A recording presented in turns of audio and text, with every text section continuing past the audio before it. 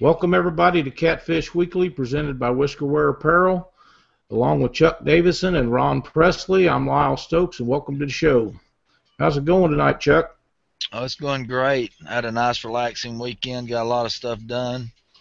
And I'm ready to get back, get my fishing stuff ready, so I can enjoy this winter bite that's coming up. Well, I got to tell you, we've been out of the Monsters a month now. Monsters on the Ohio is a month past us, and I am already uh, having convulsions almost from not being able to line up a tournament until January. I mean, it's just unbelievable how addicted to this stuff everybody is, and it's kind of amazing that we don't have a tournament, close tournament this month. And even if we did, we wouldn't be able to go on account of Century Surgery. But I'm ready to go. I want to get the boat back in the water, get all the stuff tuned up, turned up, ready to rock. Yeah, that's the point I'm at. I hadn't even got my boat fixed from the little incident that happened at the Monsters of the Ohio. I'm in no big hurry to get it done. I know exactly what it needs and how long it's going to take me to get it done. So I guess just leaving it down for right now is really helping me out around here, because if it was up and going, I wouldn't have got anything done. I understand that. Tonight, Chuck, tonight we've got Ron Presley on the show with us. Ron is an outdoor writer. He's a professional saltwater guide. He's just a really excellent guy to have on the show to share a lot of thoughts and input from a different perspective than most of the catfishing guys do. And welcome to the show, Ron. Hi, guys. Thanks for having me. I really appreciate you asking me on. Chuck, I'm sure that you have a bunch of stuff to visit with Ron about, so why don't you take off and see what we can come up with here? Yeah, Ron. The first thing I want to ask you was, you moved down to Florida, I think, from Texas, and you started a guide service. From the love of fishing and taking people out and teaching them, the stuff that you've learned over the years and being able to make a living at it also. I'd like you to go over some things that some of these guys that really want to become a guide later on, that some things that can make you a really big difference on them making it in the industry or not. Yeah, that sounds great. I've always loved fishing. Like so many other people, I got started because my dad was a fisherman, and we fished for everything. Grew up in Kansas. Did a career in college teaching and administration, and at one point my daughter moved to Florida, and I've come down visiting one time and just fell in love with all that water down there, and moved down, continued teaching a little, but when a school closed that I was teaching at, I made the decision to go ahead and become a guide, and went and got the captain's license and so on, all the requirements that's needed, and I did that about 10 years. I went through 2 licenses.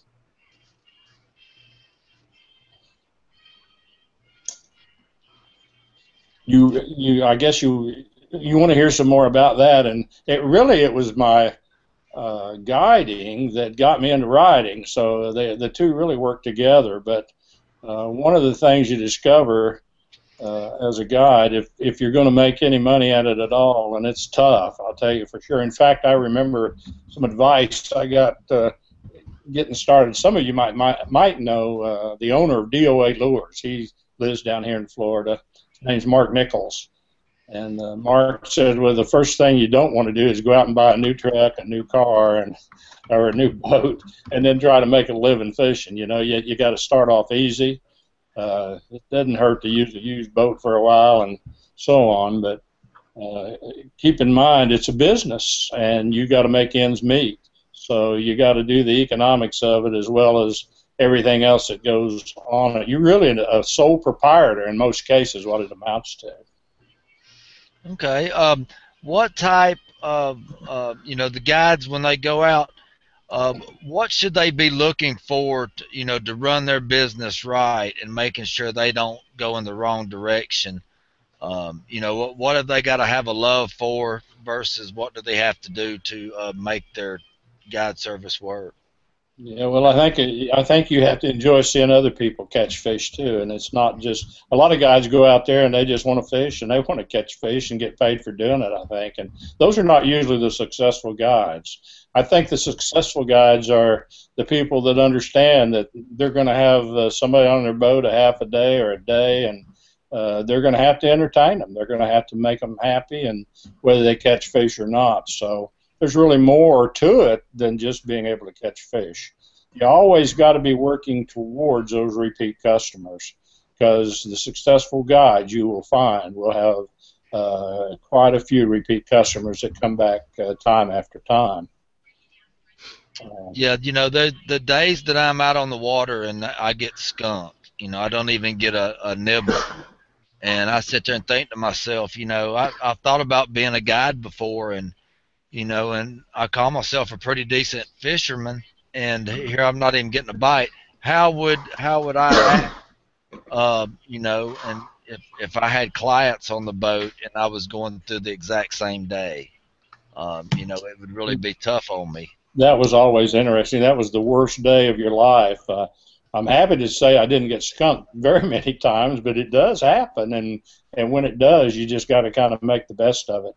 I mean, some people, although there's no guarantee in most cases that you're going to catch fish, and you can't really be sure of it, but if you are good to people, you can make them happy in other ways. You got to tell them a few stories or whatever. But when I got skunked, it was the hardest thing in the world for me to quit.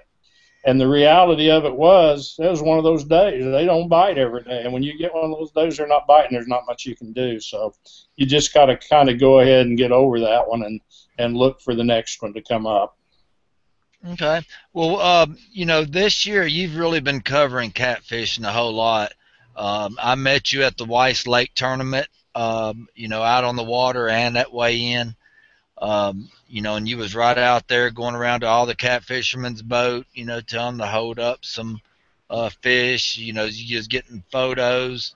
What attracted you to come start covering these tournaments, and how you like doing it? Yeah, well, that all relates to just getting into riding at all, and it was my guiding on saltwater that made me start thinking, well, maybe I'd like to write about this a little. So I actually decided I wanted to write a book, and I'm actually going to hold it up here and do a little self-promoting, although if you can see that. The title of that book is Secrets from Florida's Master Anglers, and it gave me a chance to talk to 20 different guides all across the state of Florida and get their ideas. And what you found was that every fisherman's got a different way of doing about the same thing, so it was very interesting. And I just have to say I'm very proud of that book, because it happened to win first place in the Southeastern Outdoor Press Association's outdoor book category, which was pretty good. I mean, I was just blown away because it was the first thing I really had put out there. And so it gave me confidence, in other words, to go ahead. And I ended up writing another saltwater book. It was called Fishing Secrets from Florida's East Coast, again, along that same idea of sharing fishing tips, techniques from other people. As I did that, and I was writing magazine stories and so on for saltwater fishing, there was a media event over on Lake Sanford, a crappie event, Crappie Masters, in fact. And I went over and took part in that, and it's the first time I'd ever seen spider rigging. So if you guys know what that is, it's a crazy thing where they got eight rods sticking out the front of the boat and so on. But anyway, that interested me in the freshwater. I knew T.J. Stallings from TTI Blakemore and Daiichi Hooks before that, but I'd met him through that again. And then a little while later, I saw T.J. Facebook post from, I believe it was Tunica, on the Mississippi River, and they had those big catfish, and I was thinking, man, that looks like something I'd really like to do. TJ says, well, I got the man for you. And lo and behold, it wasn't a couple months later, I found myself on Wilson Lake with Larry Muse and his Dino, his stepbrother that he fishes with. And, that's a pretty good way to, and that was my introduction to catfishing, really. I mean, I did a little bit of growing up in Kansas, but my fishing had all been saltwater. So. After that, I started writing a bit about catfishing and trying to learn more. I still consider myself an outsider. That's why I'm running around everybody asking questions and taking photos. You know, I'm learning all the way here, so it's been fun. I guess I got hooked on them. There's something about them that's just, you know, it kind of draws you to it. And the people that I talk to, the passion they have for it is just really kind of incredible. So I don't know what else to really say about that. But that freshwater link was first with crappie, and then that led into the catfish. And I still do both, of course. The places that I publish, I usually publish both things. The other thing to think about on that question, it was 2014. I went to the New Madrid when the Big Cat Quest had their classic there, and that was my introduction to the Mississippi River. Which, you know, I couldn't believe that I was fishing on the Mississippi River in the first place. But it was windy. It was bad. I mean, you know, I just thought, well, it's the Mississippi River. It's big, bad, and mean. And then this year I got to experience Memphis, where it was quite a different situation. I mean, it was calm and peaceful, and I really did enjoy that. You know, it's just it was much different, though. I liked it a lot. So, how'd you like that Tennessee River when you was on it? Oh boy! Of course, I was on Wilson one day, and just maybe you're thinking about the fish that I caught there. I was pretty impressed. I fished with Brian Barton. He's in mussel shows and fished on Wilson Lake, and managed to catch my personal best 62-pound blue cat. So been impressed with that water stance. I'd heard about it a lot, but actually ended up the two times that I fished with really what I consider well-known catfishermen was on that water, and I can see why they like to go there. Right, and you did a tournament with Larry Muse on the Upper Coosa around Rome, Georgia. Is that correct? Yeah, that's a story I love to tell, because I never thought of myself as a tournament fisherman for sure, but it turned out that way because you know, we went to Rome. I went up there to cover it, of course, and Larry, it was Dino that couldn't come. Frank Metter, his step dad, I guess, was with him, but he asked me to fish with him. Well, golly, I'm not going to turn that down, you know. I'm going to fish with him. So we managed to pre-fish one day and then fish in the tournament. And as it turned out, you know, it was tough. It was a tough fishing day, and we're going along, and lo and behold, I catch a fish. I don't know, a 6 to 8 pound fish. It wasn't very big, you know, but Larry was just happy as a lark because he was in a points race at the time for Angler of the Year, and he was happy as he could be because he was going to get to weigh in. And so as it turned out, he caught a bigger fish later at 18 pounders. I mean, we ended up finishing third place in that tournament. So, you know, I should quit while I'm ahead, I guess would be the best. Fished one tournament, finished in the top 5, but actually in Memphis, George Young had asked me to fish a tournament with him in Alabama maybe this year, and I'm working real hard to make that happen. I hope I can. So I'll be a 2-time tournament fisherman. I know you guys that fish them think that's crazy, but it was pretty cool to be a part of a team like that and to win or place at least. Are you planning on writing any type of book on catfishing or anything like that? It crosses my mind, but after writing those 2 saltwater books, it's kind of like, man, I don't know if I ever want to do that again. It is hard work. There's 2 years of your life goes into one of those books, so it's not something that just, you know, it's tough. I may do it. I'm collecting a lot more stuff, but I still, like I say, I consider myself an outsider and a novice, but I'm learning all the time.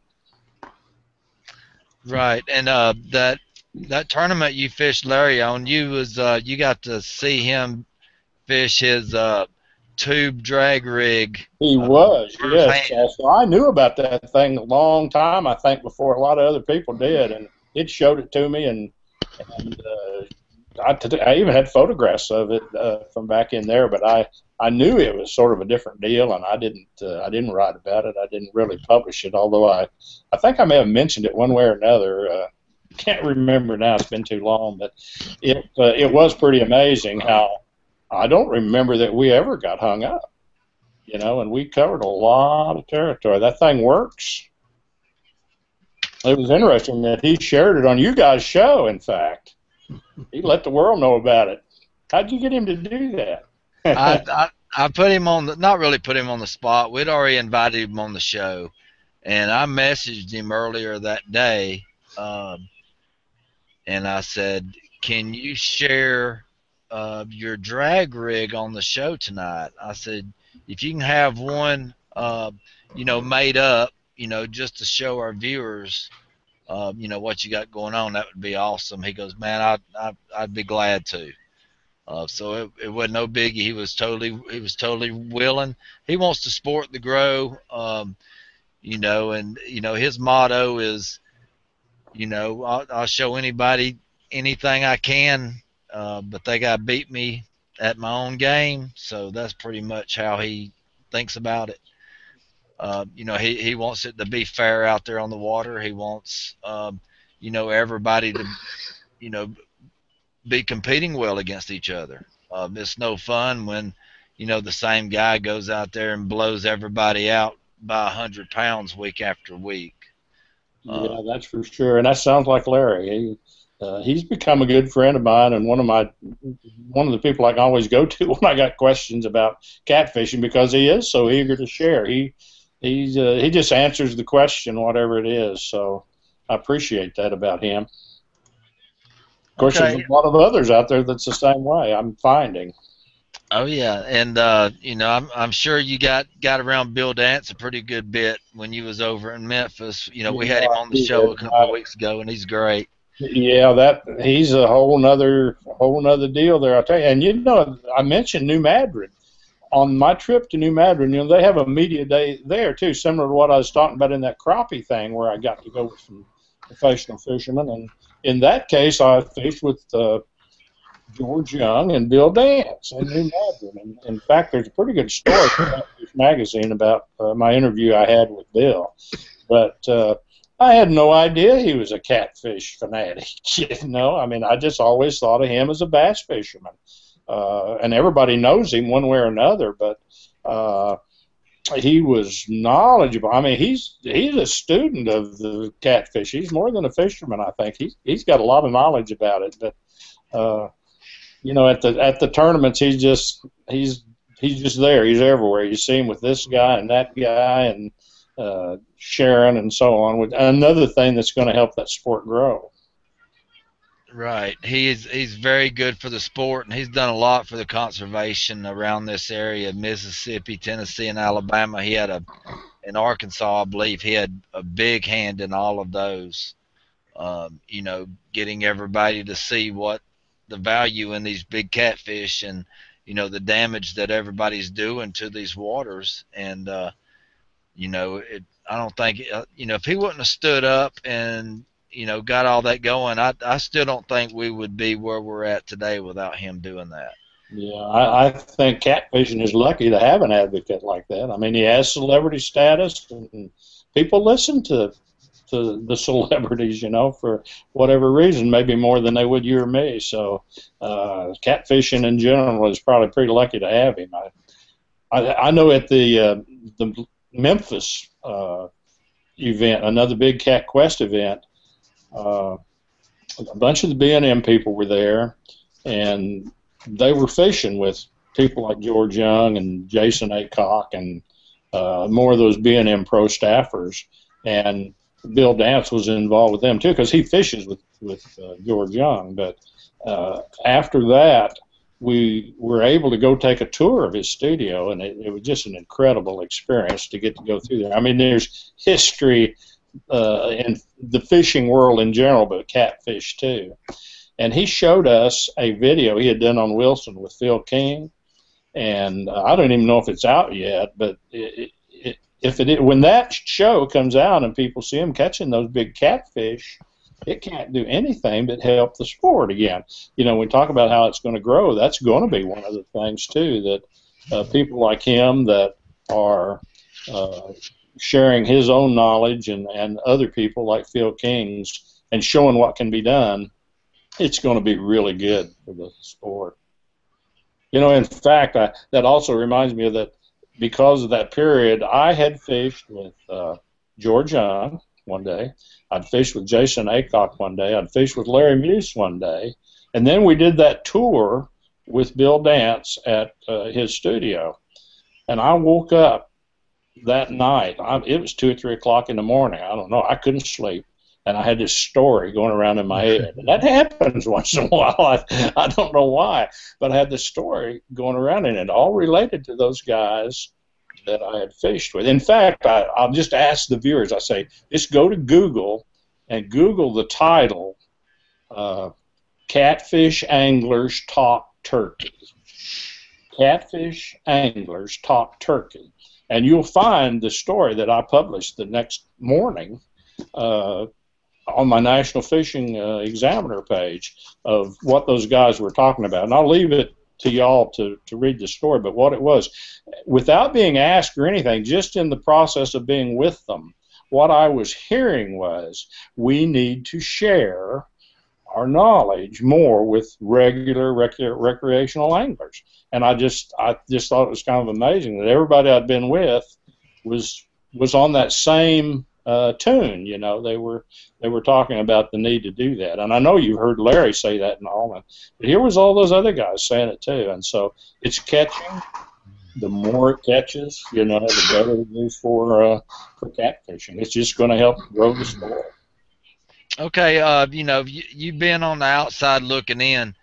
From your observations, what do you see that catfishing needs to do to really, you know, start getting a grasp on things and, you know, head in a positive direction where we can be where we want to be in the next few years? Yeah, boy, that really is a tough question. I think my first thought is to we may need to model things kind of after what the bass people do or what the crappie people do. And what those people do have is a lot of big sponsors.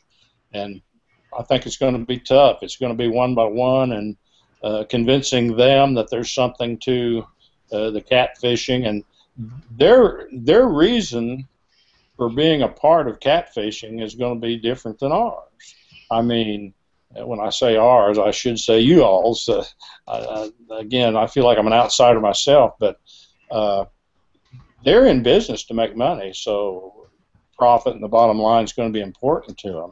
But if we convince them that this is a growing sport and there's a growing market, then they're going to be interested. And then we both benefit, because they are going to get other markets. We're going to get better tackle, more tackle. Probably research and development will create new things for the catfish market specifically. I think we see that already, you know. So again, it's growing, but I think getting sponsors involved will be a big part of making it grow.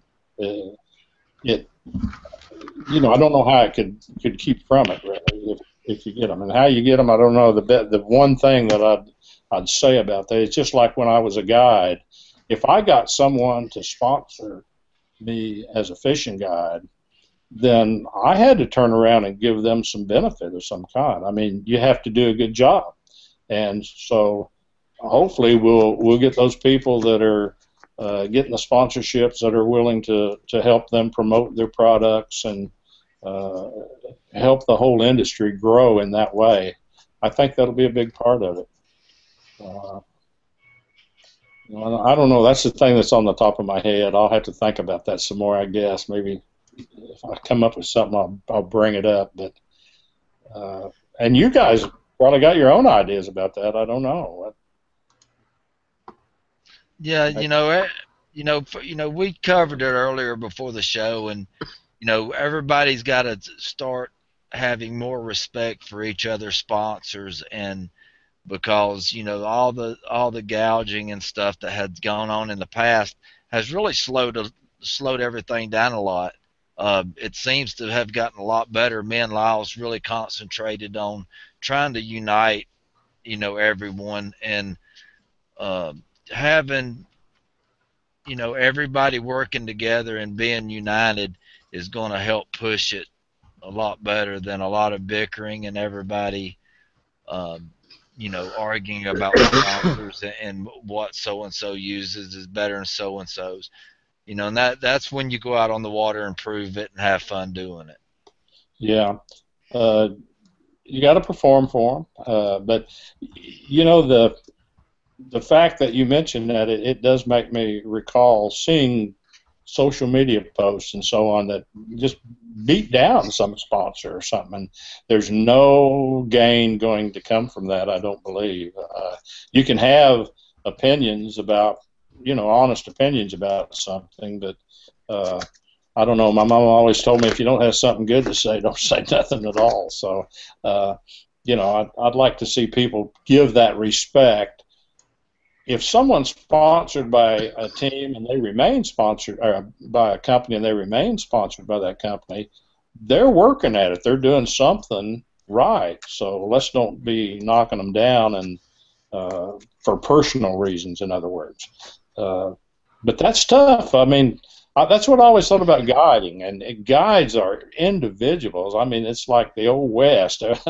Gunfighters, they're very competitive, and in fact, fishing itself was always known for being secretive, and it's not the secretive portion that's going to get the growth. It's going to be those that are not so secret and sharing things and with the other anglers. Yeah, you're exactly right on that.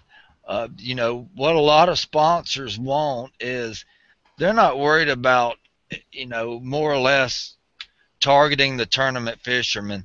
They want to hit the recreational guys, and they want to sell their gear to these guys. So, they're wanting the pro staff to, just besides going out and fishing tournaments, get involved, around their areas and represent these companies well.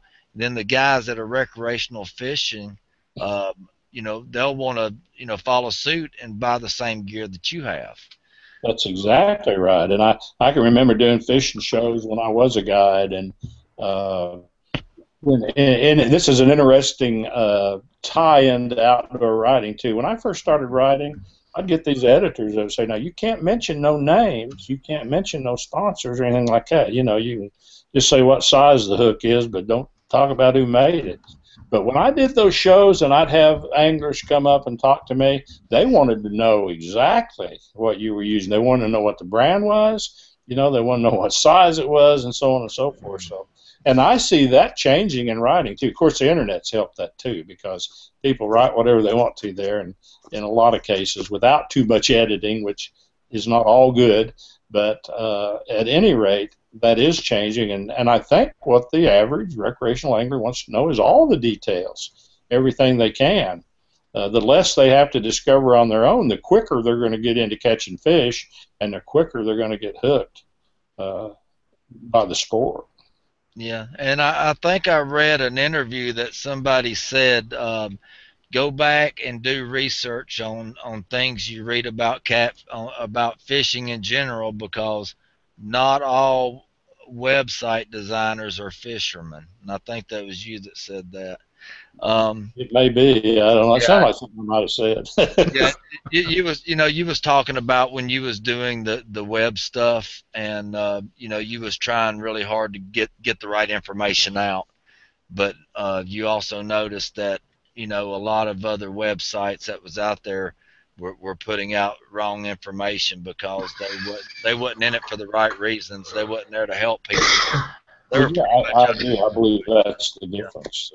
It's kind of what that end goal is going to be. I have recently had a good experience with respect to riding, and it deals with Monsters on the Ohio.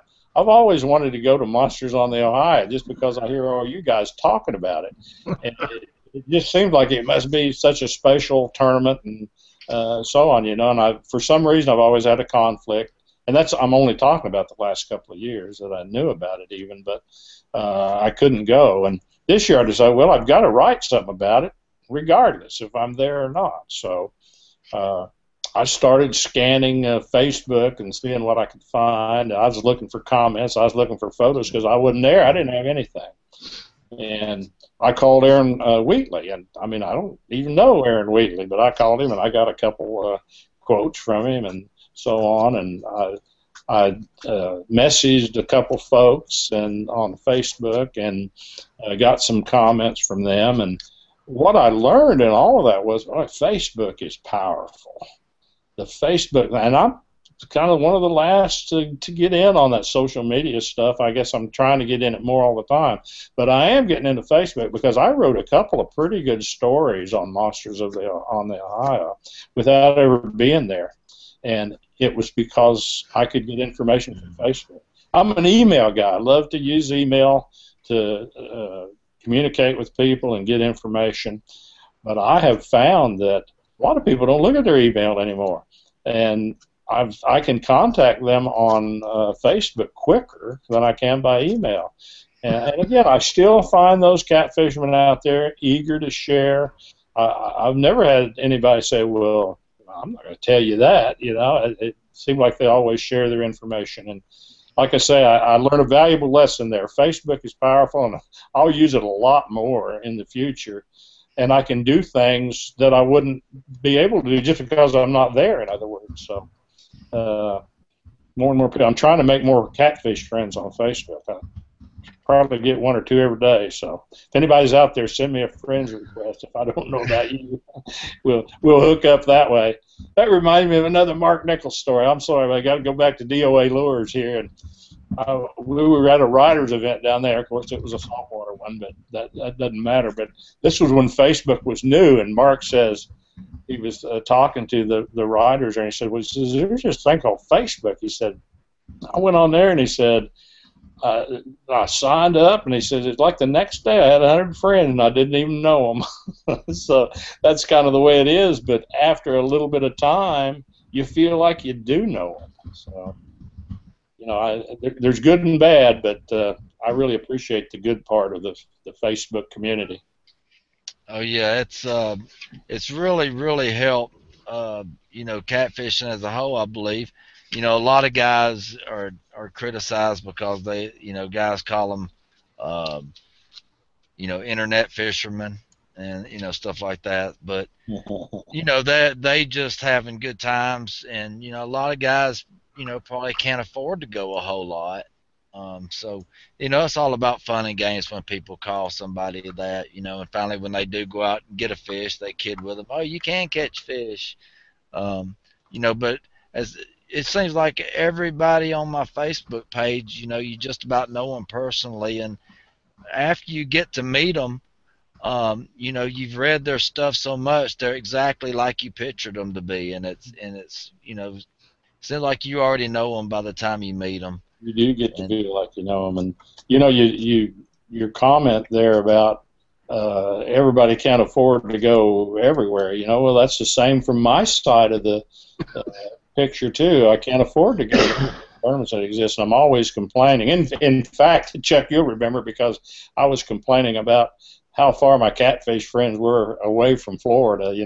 Anytime there's a tournament, it's 10 hours or more, it seems like. But it reminded me, because when we talk about people that support catfishing, when I went to that Weiss Lake catfish tournament, there was a lady there named Teresa Huggin. She's with the Cherokee County Tourism Department. Well, she was instrumental in helping put that tournament on. She was instrumental in supporting me by providing my lodging to be there so I could write about it. And there's people just like that all over that we don't really hear about them. At those tourism agencies, whatever their name might be, they go by all kinds of different stuff, but they're actually supporting the industry too. And I don't know how we reward them for that or what, but they're supporting us. We ought to at least recognize it properly. That's correct. Before I pass you over to Lyle, which I'll probably just bleed right on over to him, I want to talk about, fishing with children and the relationship you have with your grandchild and going out and fishing with them. Yeah, well, my grandson is now 19. It's just so hard to believe.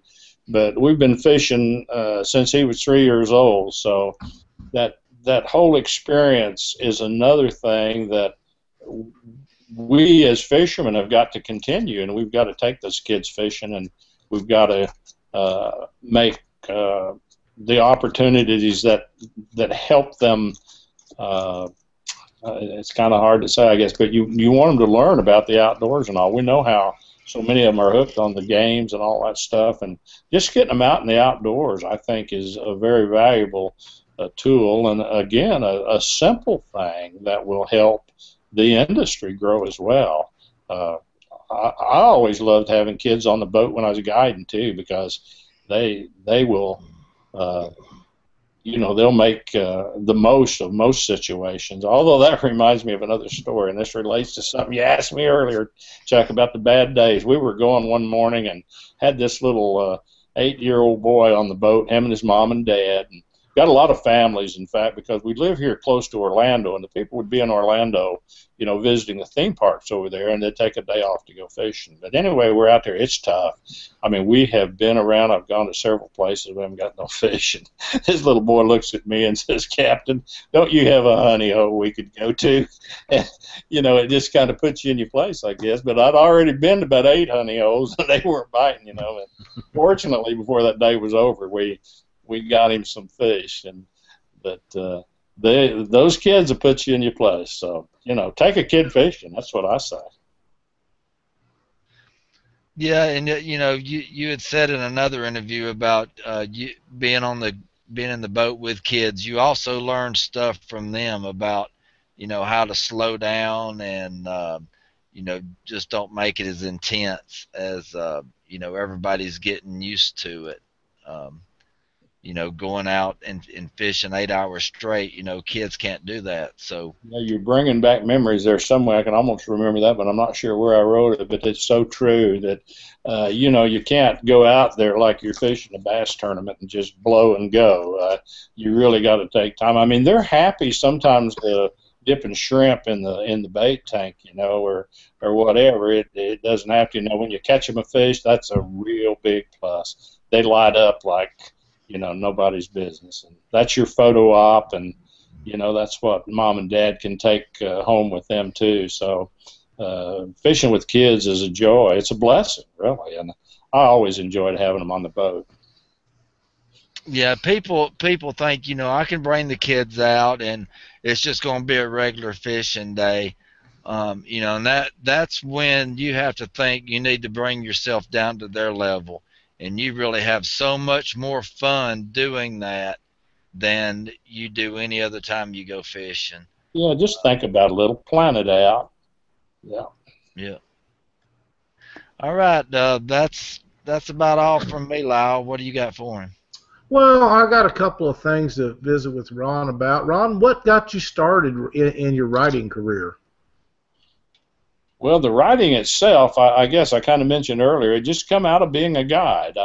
As I developed more knowledge on fishing in general, I guess I started writing about it, and that I guess would have to come from the academic career too, because I wrote a lot in my earlier career, but it wasn't about the outdoors, It was about other stuff, and so it was natural to write. But then I discovered I wish I'd have found outdoor writing a lot sooner. I would have done it all my life and been very happy, because it gives you the opportunities to meet so many good people. I find I never had a bad trip guiding. I'll say that. And all of the people that I'm meeting and catfishing, they're such good people. You feel like your family immediately, almost in most cases. So. But, really I got started out of the guiding and just having the willingness or the desire, I guess, to, first of all, those 2 books come up, and I did that, and then the other stories, and then you find out you can make a little bit of money at it because people will pay you to do it. But I'll have to also say that isn't anything like it was in the old days from what I hear. Before the internet, you could really make a living at it. But nowadays, very few papers even have a outdoor department. So it's a tough business, but I love it. I love what I'm doing. My Examiner page gives me the ability to publish immediately, so I can be pretty up to date with stuff on that page. It's both a news outlet and a story outlet, and I try to provide both on that page. People can subscribe to that, by the way. I might as well say that if they would like to get a notice of any new articles that I write on that National Fishing Examiner page. And just find any story. If you happen to Google that one we talked about, catfish anglers talk turkey, you'd be on the Examiner page. You can subscribe right there, and easy two-step deal. You click a link, and then they send you an email, and you have to respond. By the way, you do have to respond to that email, or you don't get subscribed. I've had people say they'd tried and they never got subscribed, and it's because they didn't check their email and then click on that verifying link or whatever it is they call it. Okay, awesome. Other than the Examiner, I know that you write for Catfish Magazine. Is there any other magazine groups that you write for?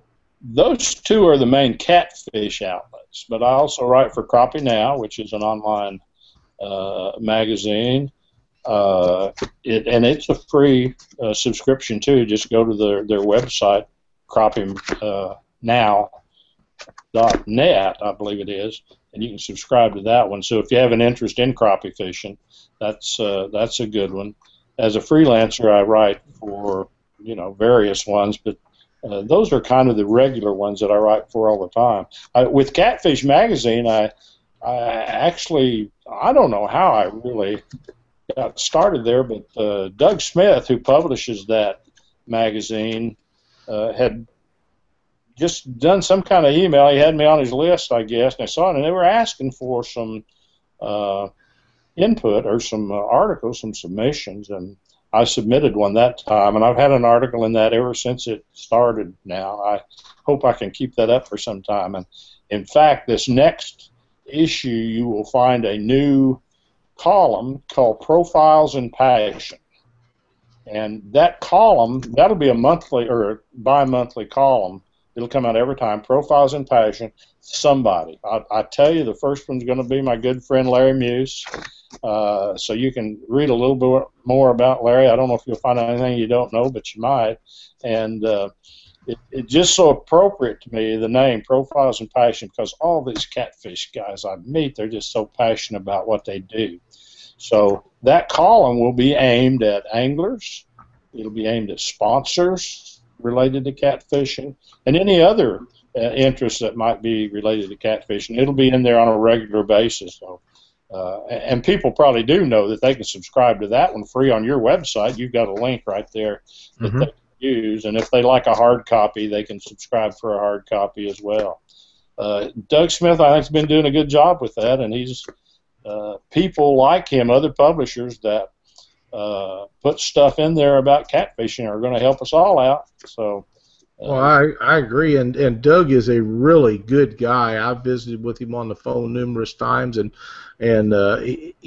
he does a wide variety of stuff, but he's done a really good job with the Catfishing magazine because we had nothing other than a publication once a year that come out that targeted the sport that most of us enjoy. So when he started coming out with one every other month, that was a home run for most of us.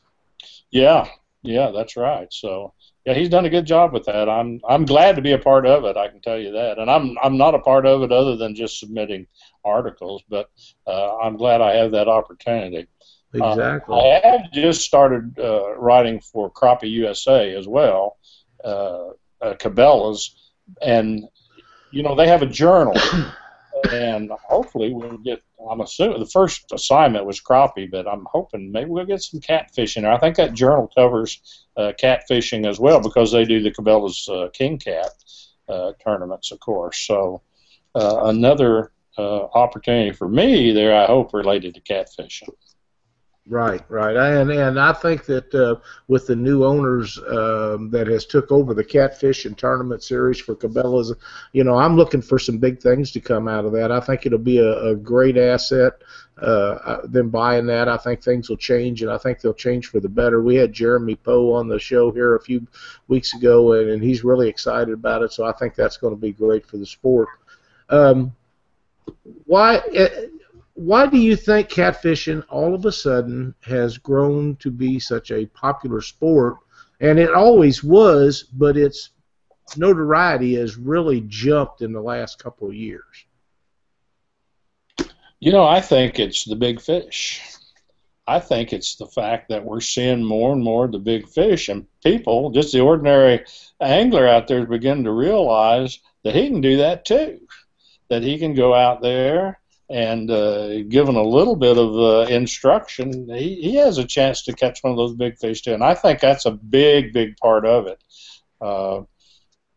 Beyond that, it's just the fact that the attention that it's getting from riders, from sponsors, from you name it, from the tourism folks who are happy to bring a catfish tournament to town. All of that attention is just going to grow. But I think one of the really big factors is the fact that, hey, those things are huge. There's big fish out there, and I can catch one. And I think it's just going to keep growing in that way. Well, and I do too. I really do, and I hope that it does. And publications and outdoor writers such as yourself and the sponsors has all been a great part of that. But I think. And I have a theory, and some people agree with it, a lot of guys don't, but, you can't have a tournament every time you have a tournament. You can't have it in big fish water. Sometimes you have to have it in where there's medium or small fish, and if I'm going to the Red River and there's a tournament up there because they have a really good one up there, and I've been to it. If I go up there, I know I'm not going to catch an 80-pound blue, but it's very possible to catch a 20 or 25-pound channel cat. That's what I'm looking for, is the biggest fish in that water. It doesn't have to be an 80-pound flathead to make me happy. If I'm catching some of the bigger fish in the water, then I'm going to be as competitive as I would be if I was on the Mississippi down at St. Louis catching 60 and 80-pound blue cat. Well, yeah, it's going to be location specific. So, that makes me think of the only time I ever saw one of the hourly formats, didn't even know what they were. You know what I mean? Where it's like 7 tournaments in one, really, because they'll give 4 places for every hour. So the fishing starts at 6, the weigh-in starts at 7. The 7 o'clock group, whoever brings in the biggest 4 fish, are going to win a prize. And it just, it doesn't have to be a huge fish. It's going to, by stretching it out like that and having it every hour, it just seemed to me like it fits what you're talking about there. The fact if you're willing to fish and catch some fish, it doesn't have to be a huge one, and you can even win some money at it. Well, some of the more fun tournaments that Cindy and I have fished in the last several years has been over around Peoria, Illinois, on the Illinois River. There's a great bunch of guys that put on a tournament up there, and Tri-County or Tri-City, the name eludes me right now, but them boys, they do a heck of a job putting on tournaments. They got some of the greatest channel cat water that you could ever fish in the middle United States, and they got some flatheads, and there is some blues up there, although the tournaments that I fished over there, nobody got in any blues or flathead. Well, there were some flatheads turned in, but they wasn't big ones. But they're catching 10, 12, 15-pound channel cat fairly regular over there, and I'm telling you that there's nothing wrong with fish like that. And if you know going in that you're fishing for a 50 or 60, 80-pound weigh-in, and you're going to win it if you get a weigh-in like that, or at least be in the top 4 or 5, I'm all over that as long as I know what I'm up against. And you sit there and fish for 6 or 8 hours and it's just constantly catching fish. There's no way that you can go wrong doing that. I'll tell you what, I've always been one that if my pole was bending, I was pretty happy. A big one, I like to catch fish, so yeah, that sounds good to me too. I understand. What's your personal best catfish that you've caught, Ron? Is that what I mentioned to Chuck there a while ago? I caught that 62-pound blue cat on Wilson, fishing with Brian Martin down there, and I still, I'm ready to go back. I'll have to say I just didn't expect that, but usually the first time I ever fished, it was with Larry Muse, as I said, and we were suspended. We were trying to draw those fish out of the timber there in Wilson, and we caught quite a few fish, but the biggest one I think was 18 pounds, and Larry was just so disappointed. And that 18-pound fish was big to me, so. But now I find you guys, I'm going to say, you go out there, you're kind of expecting to catch a 30-pound fish in most cases if they're in the water, I think. So that's that positive attitude of catfishermen, I think. You're talking about fun tournaments. I have to mention the one that I'm going to be fishing later in the month. It's called the Toy Rod Tournament. And it's a toy rod catfish tournament, and you have to use a Barbie doll rod or I think mine are Spider-Man rods. Snoopy's or something. I'm using, but so we'll be doing that. It's a charity deal, and it's for kids again too, because you bring a toy to give to the kids. And it's before Christmas, so it's a Christmas time thing too. But it's just fun to do. Right. We'll get several people out there doing that. It'll be fun. Heck yeah, there are. We've had those around here different times. And Russ DeVore, actually, I don't know if you know Russ or not, but he come up with one of those Snoopy poles one day and put a 6500 Abu Garcia on it, mounted it. Wow. Yeah, and he caught a huge fish on that thing. I don't remember now what it weighed, but it was absolutely a monster, and I guess it was quite a riot. So they're a lot of fun, and for that type of a deal where you're doing it for a good cause, and that's a great deal. Well, they don't allow us to change the reels, but I do have a 20-pound Power Pro on my my little Snoopy reel or whatever it is. Right, I can understand it. What's your favorite way to fish for catfish? Oh boy, just a few weeks ago, I probably would have said it was suspending. That first trip I had with Larry Muse on Wilson, where we were fishing suspended and drawing those fish out, never having to throw an anchor out. I used that spot lock and stay in that one spot. I enjoyed that a lot. It wasn't physically demanding, and at my age, I watched that a little bit. I can't do what I used to do, but it was a relatively simple technique, and it produced. That's pretty good. But I'll have to say, after visiting Memphis a couple weeks ago, and went out with George Young, and he gave me a pretty good lesson on bumping. Really the first time I'd ever done it.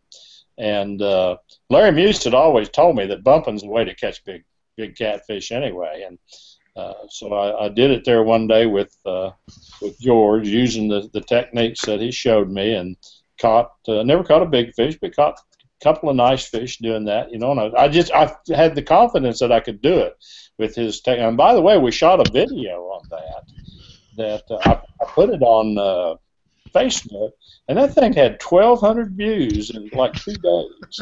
And I thought, man, there's some people out there interested in bumping, I think. And so I put it on YouTube, and people can find it on YouTube if they'll just. I'll give you another Google assignment. Google bumping the Mississippi with George Young, and you'll find that YouTube video. It's very simple. It's very basic, but he did a good job with it, and it gives you the very basics of it. But if you Google that title, you'll also find an article that I wrote on the National Fishing Examiner page. That's the same title, goes into a little more detail about doing it. So those two complement each other pretty well, and people that are interested in seeing it could learn some more. Yeah, after seeing all those people hit it on or view it on Facebook, I decided we'd just let it go out there to the world. And I want to thank George, by the way, for taking time to do that. And I want to thank all the people that give me information that allows me to write and do what I do. Couldn't do it without them. Well, Vince Nagowski wrote us a note in chat, says he's been very impressed with the articles you wrote and results from tournaments that you've covered. So that in itself speaks volumes to me. Who was that? Vince Nagowski. I'm not sure I know Vince. Well, you'll meet him. I'm quite sure. If you go back to the Monsters on the Ohio, I'll make sure it happens. Okay, yeah. he's a good guy, and we always meet up down there. It's about the only time I see Vince throughout the year, but he's one of the luckiest guys I know. Every time he goes down there and gets a motel room, there's always something wrong with it. That's 3 years in a row that I know of that he's had problems with motel rooms, so we kind of get a kick out of that. Well, it's always good to hear kind words like that. I appreciate that. Oh, heck, yeah. I'll tell you, another writer that does a lot in catfishing is Keith Sutton. Do you know Keith? A lot of people do. In fact, his nickname is Cat. When I met him at ICAST in Orlando, and he introduced himself as Keith Catfish Sutton. Right. Keith has written a lot of books on catfishing. He writes a lot of stories on catfishing. He and when that story that I mentioned earlier, where I woke up in the middle of the night and had that story going around in my head, and wrote the story about catfish angler stock turkey, he saw that and picked it up, and he shared it on his Facebook page, and he said something, I forget what he said, something like, here's a good piece on the future of catfishing, and having somebody like him say something to you, it feels really good. You like to hear the good words occasionally, so I appreciate Keith saying that, and coming from him, it meant a lot to me. So yeah, he's kind of a big deal, you know. So or I've read a lot of his stuff. Maybe he's not. To me, he's a huge deal, you know. He's a huge deal to me. He's he just carries awards away at the Southeastern Outdoor Press Association like that's going out of style. He's an excellent writer. Yes, he is. He just redid an earlier book. What's the name of that book? I got it right over here. Hardcore Catfishing. Actually, here it is, right here. And that's a good book for anyone interested in just finding out all kinds of things. I mean, it's about everything, and it's a second edition, which means he's improved on what he had in the first place, and it was an award-winning book the first time. So yeah, Keith writes a lot of stuff. Yeah, that's awesome. I know he's been writing a long time. Cindy has left me a message that tournament series is TCCA, and those guys, if you're ever up around Peoria, Illinois, or in that area and you want to fish a tournament, give them guys a shout. I'm telling you, it's a very well-run tournament, and you jump in over there and think you're just going to sneak in there and take their money, you're going to be dealing with a lot of really, really good fishermen. I mean, Joe Lucky and Jerry Klein and Doug Rice and I can't think of the other guy. We had him on the show here a while back. I can't think of his name. I keep running into memory lapses tonight for some reason. But them guys over there will let you enter. They'll take your money and pat you on the back as you're leaving to go home. I mean, it's just they're a great bunch of guys, and you couldn't be in any better hands with anybody fishing than with those. Well, let me ask you guys a question here. What, in your knowledge of the tournament fishing especially, could you put in kind of a percentage on how the locals have an advantage, if they do? I personally feel that they have a distinct advantage because when you go into a place especially if it's a place you've never been before, you run into a deal and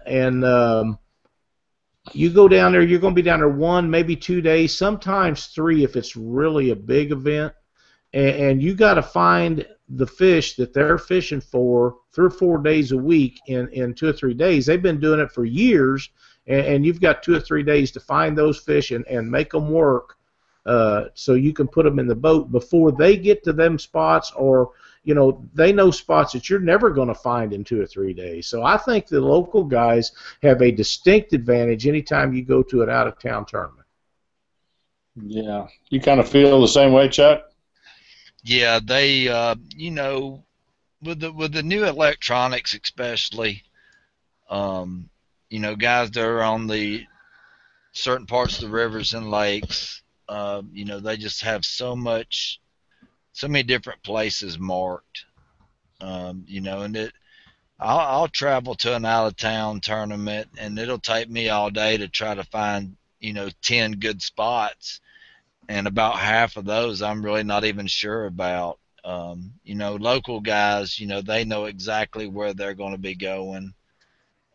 You know, they may go pre-fishing and check the spots and see what's holding fish, but they already know where the go-to places are, where Yeah. the good structure is. Well, I know that tournament I was talking about, that was an hourly tournament, was on Weiss Lake. And there were not a whole lot of locals in that, but they were there, you know, watching, weighing all day long. And all of a sudden, I'll bet you that tournament's twice as big next year as it was this year. And I think that's something recreational anglers need to know. If they get scared because they're fishing against a professional, you know, that's coming to town, I think they've got more of an advantage than they might think there. So get out there and fish those tournaments, guys. That's exactly right, and especially if it's in your local water, you have a distinct advantage. You can compete against anybody that's coming from out of town. I believe that. I don't see any reason why you can't. Ron, I understand that you have a new column coming out in Catfish Magazine. Would you like to share that with us? Yeah, that's that Profiles in Passion column, and it's going to be in every issue from here on out, as long as we can get a good issue. And by the way, I would love to hear some feedback on this if people read it, and just let me know what they know. But it will be geared towards looking at people, sponsors, at anyone, you know, in the catfish industry that I come up with. And maybe some of you out there will even have an idea, say, here's somebody that needs to be profiled in Catfish Magazine. You know, give me a shout, and I'll put it on the list, and we'll see what will come up there. But I'm looking forward to that just because of, first of all, the opportunity to do something consistently, and secondly, just because of the people I've met. Like I mentioned earlier, Larry Muse will be the first topic in that new column. So just looking forward to doing that. And I think people will learn from it, because it will include more than just who this person is, but it'll include his fishing tips. It'll include his thoughts on conservation, for example, and so on. So looking forward to doing that. The first one will be in the December issue, I think. So let me know what you think about it. Absolutely. I think that's a great advantage that they're going to have with a column like that. I think it'll do great things for the sport, and you'll get to find out stuff about some of these people that you may never have known or may not ever have been able to find out until you write about it. That's right. Yeah, it's an interesting process. I'm trying to set up an interview form that will kind of get the same kinds of information out of each of the participants. So, and like I say, it won't be just anglers. It'll also be sponsors. It'll be anyone that possibly has an important role to play in catfishing. That's outstanding. I'm looking forward to it. I can't wait to read it. And I think that Doug has made a wise choice with that, and you know, we'll all be reading it. Of course, you know, I get the online magazine. Of course, I get the other one too. I don't want to miss anything, but I miss enough by accident without missing stuff on purpose. So you know, that's kind of what it works. That hard copy, they want it in their hand, you know. Well, you know, I get people stopping by the shop every once in a while, and they'll have a repair done, or they just want to shoot the bull or whatever, and they'll pick that up, and I just leave them right here, and they look through them and talk about different things, and then they'll see something, they'll ask questions, and I'll do my best to try to answer them, you know, as well as I can. I hope it's a good one. I hope people like it. Oh, I'm sure they will. You know, I really enjoy reading a lot of stuff that you've wrote, and some of it I didn't realize you had wrote until after I visited with you. But I've been back through a lot of that stuff and see, wow, there's Rod. Oh, here he is again. Well, here he is again. So, you know, you overlook some things, but once you visit with somebody and talk to them and get acquainted with them, you pick up and say, I remember this now, and you passed it by or forgotten about it or whatever. So it's really great what you're doing for our sport, and believe me, we all appreciate it. Well, thank you. I appreciate your saying so. We're running just over an hour, which is not too bad for us, because Chuck and I usually run over most of the time. But At the end of every show, we give everybody a chance to mention any people that they would like to give thanks to, or sponsors, or promote something that they're working on, a project or anything. And since we are getting towards that time, if you would like to do that, Ron, I'll give you all the time you want to do, and go ahead and talk about whatever you need to.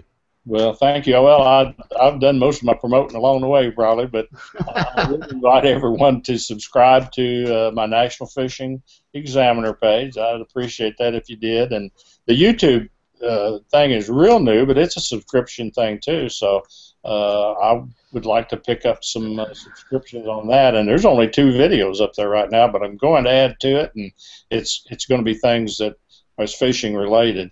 And so that would be great. I want to give a shout out to a friend.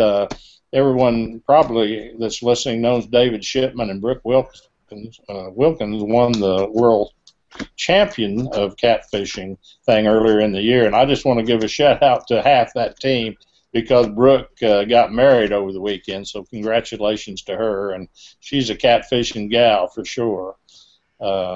Also, I'd kind of like to give a shout out to some of the people that I've met on the different events I've been able to go to, and a couple of them are just great catfishing families. And that's the ones I've met: Troy, Angie, and Dalen Boat Ride, Wayne, Jennifer, and Connor King. I just keep up the good work. You all are a good role model for some of the other families that might like to get out there and have some fun catfishing. I guess the final thing I'm going to say relates to that. I'm always complaining about how far my catfish friends are away from me, and Chuck noticed that a Facebook page, and he sent me a name of a fellow that lives in Florida, Glenn Flowers, and of course he still was 8 hours away, even though he's in Florida, because he was out in the Panhandle, so I can't get him too close. But then a fellow.